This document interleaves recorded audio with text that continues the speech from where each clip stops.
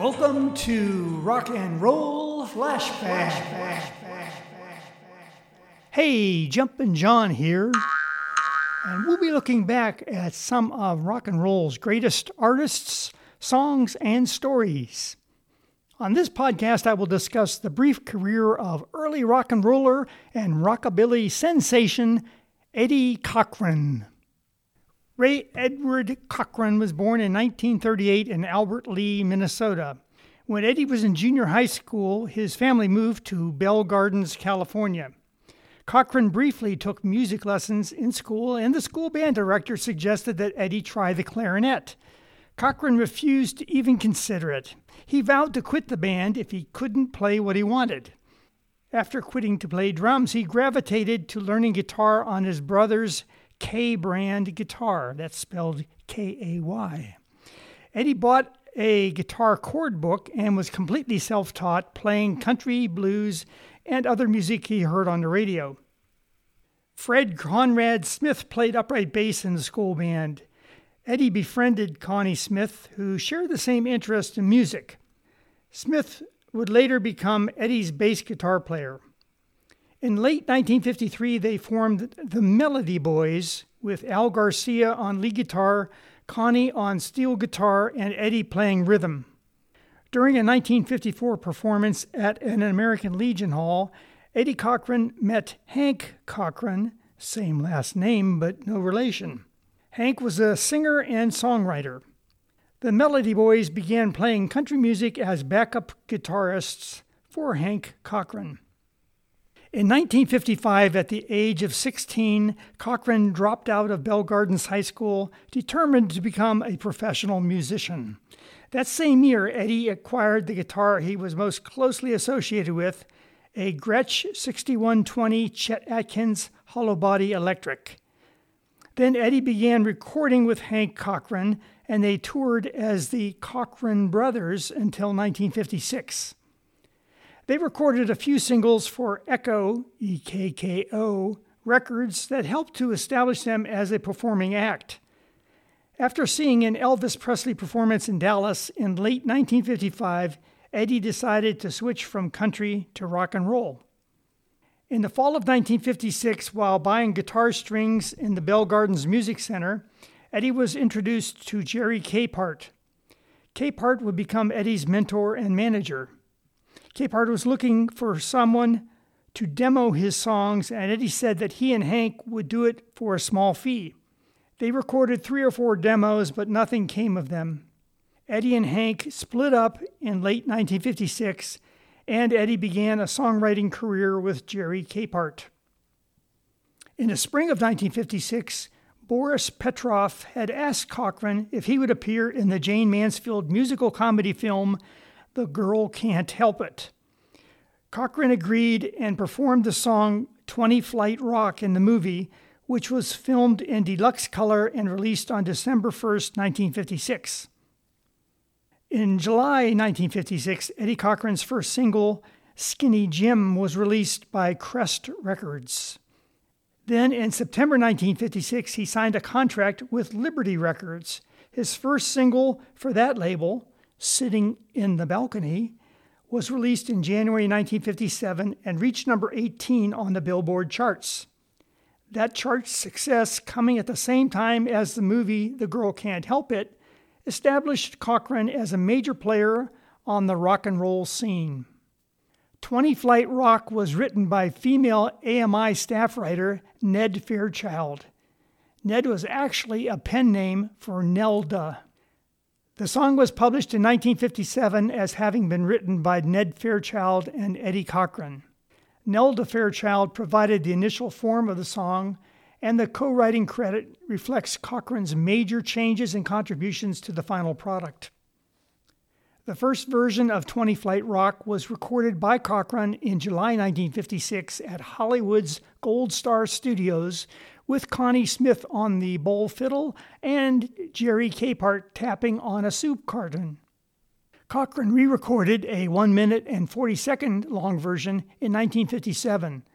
Liberty released this later version in the U.S. in September 1957 with Cradle Baby as the B-side. It was a moderate seller, but was more popular in Europe and had steady sales for a long period.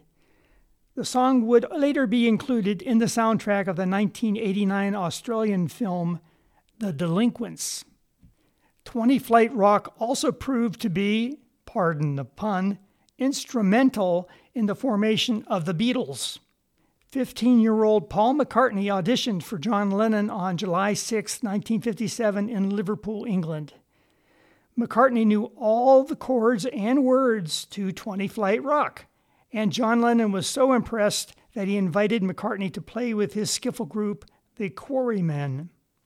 On the Beatles anthology, McCartney says that, and I quote, "I think what impressed him most was that I knew all the words," end quote. In 1957, Cochran appeared in his second film, Untamed Youth, singing the song Cotton Picker. In the summer of 1957, Liberty Records issued Cochran's only studio album released during his lifetime, entitled Singin' to My Baby. In 1958, Cochran and Jerry Capehart wrote the classic teenage anthem, Summertime Blues. The song was recorded on March 28, 1958, at Gold Star Recording Studios in Hollywood, California. Eddie Cochran sang both the vocal and bass vocal, the work-a-late portions, played all the guitar parts, and added the hand clapping with possibly Sharon Sheely. Connie Smith played the electric bass and Earl Palmer drums. Summertime Blues was released by Liberty in the U.S. in July 1958. It rose to number 8 in the charts on the Billboard Hot 100 on September 29, 1958, and reached number 18 on the UK singles chart. Originally, it was intended as a B-side, backed with the song Love Again. Summertime Blues established Eddie Cochran as one of the most important influences on rock and roll in the 1950s, both lyrically and musically. That 1958 Liberty Records single by Eddie Cochran was inducted into the Grammy Hall of Fame in 1999. The song is ranked number 73 in Rolling Stone's 500 Greatest Songs of All Time. In March 2005, Q magazine placed it at number 77 in its list of the 100 greatest guitar tracks. The song is also on the Rock and Roll Hall of Fame and Museum list of the songs that shaped rock and roll. Summertime Blues would later appear in the films Caddyshack, This Boy's Life, and American Shaolin, as well as Season 4 of Beverly Hills 90210. In October 1958, Liberty released Eddie's next single, Come On Everybody. The song was originally intended as the B-side to Don't Ever Let Me Go. In 1959, it peaked in the UK at number 6, and later, in 1988, the track was reissued there and became a number 14 hit. In the United States, the song reached number 35 on the Billboard Hot 100. Cochran was a master of studio overdubbing. He sang all the parts on Come On Everybody and Summertime Blues. Cochran was becoming a talented guitarist and an energetic stage performer, and he began touring extensively. Then in 1959, Cochran would appear in his third film, Go Johnny Go, singing Teenage Heaven. In January 1960, Cochran embarked on a successful tour of the United Kingdom. On April 16th, he and his friend and fellow performing artist, Gene Vincent, had just finished performing at the last of their scheduled concerts in Bristol. Vincent, Cochran, and Cochran's girlfriend, the 20-year-old songwriter Sharon Sheely, decided to hire a taxi to take them to their next venue. Tragically, the taxi was involved in a high-speed traffic accident. Cochran was ejected from the vehicle, sustaining a massive brain injury from blunt force trauma to the skull. Eddie never regained consciousness and died the following day. Vincent and Sheely both survived the crash. Vincent suffered a fractured collarbone and severe injuries to his legs, and Sheely had injuries to her back and thigh. Ironically, while they were preparing to board their taxi, Vincent and Cochran had turned down fellow musician Tony Sheridan's request to ride along with them, resulting in Sheridan's avoiding involvement in the accident. Sheridan later would become influential in the musical training of many British groups playing in Hamburg, Germany, even recording with an unknown backing group known as the Beatles. Eddie Cochran's untimely death only seemed to add to his iconic status. Though Cochran's best-known songs were released during his lifetime, even more of his songs were released after his death. Hits such as Come On Everybody, Something Else, Teenage Heaven, and 3 Steps to Heaven all posthumously rose in the charts in Ireland and the UK in 1960. Other posthumous hits included Weekend, Nervous Breakdown, and My Way, which appeared on the 1964 compilation album also called My Way. Still another of his posthumous releases was 3 Stars. It was a tribute song to Cochran's friends Buddy Holly and Richie Valens, and to J.P. Richardson, a.k.a. the Big Bopper. All 3 of them had died in a plane crash just 1 year earlier. Written by disc jockey Tommy D, it was recorded by a grieving Cochran, and you can really hear the emotion in Eddie's voice during the spoken lyrics about his friends Valens and Holly. Eddie Cochran was one of the first rock and roll artists to write his own songs and overdub tracks. His short musical career also included some work as backup musician and producer. Eddie demonstrated his skill as a rockabilly guitarist at a number of sessions in Los Angeles.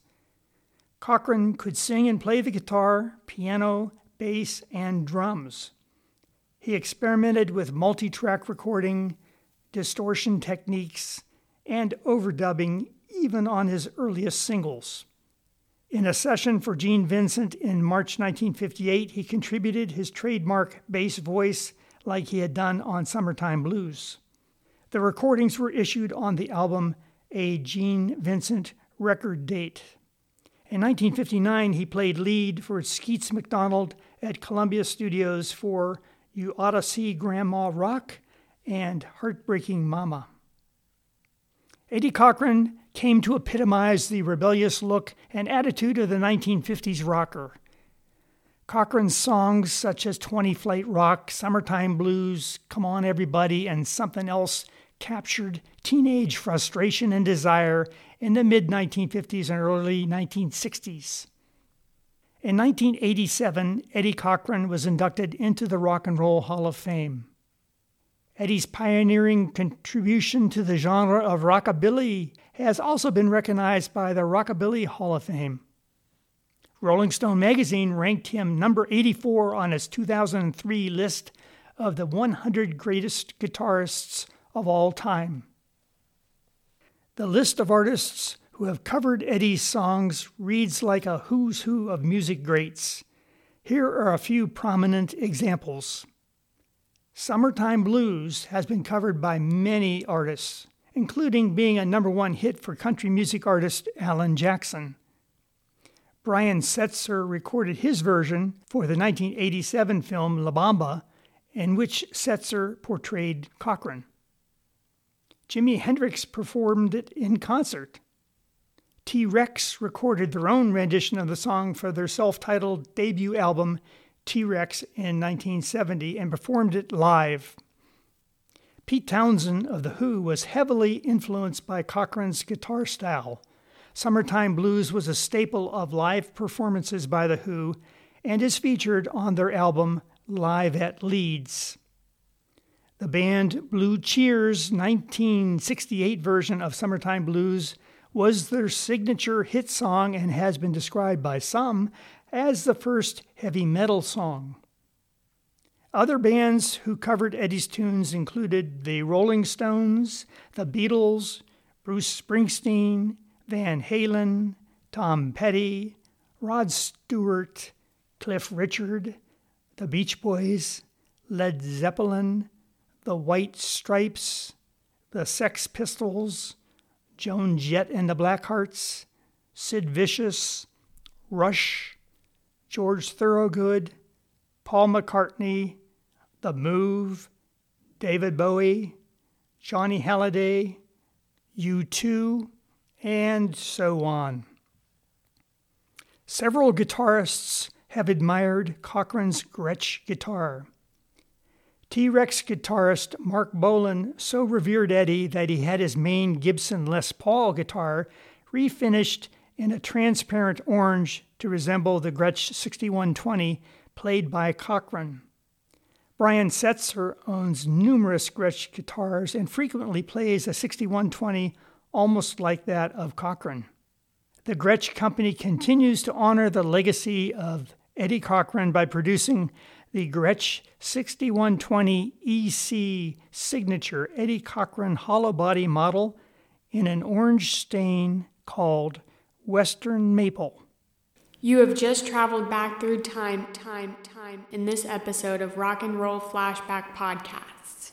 This has been Rock and Roll Flashback, a discussion of the short but influential career of rock and roll and rockabilly pioneer Eddie Cochran.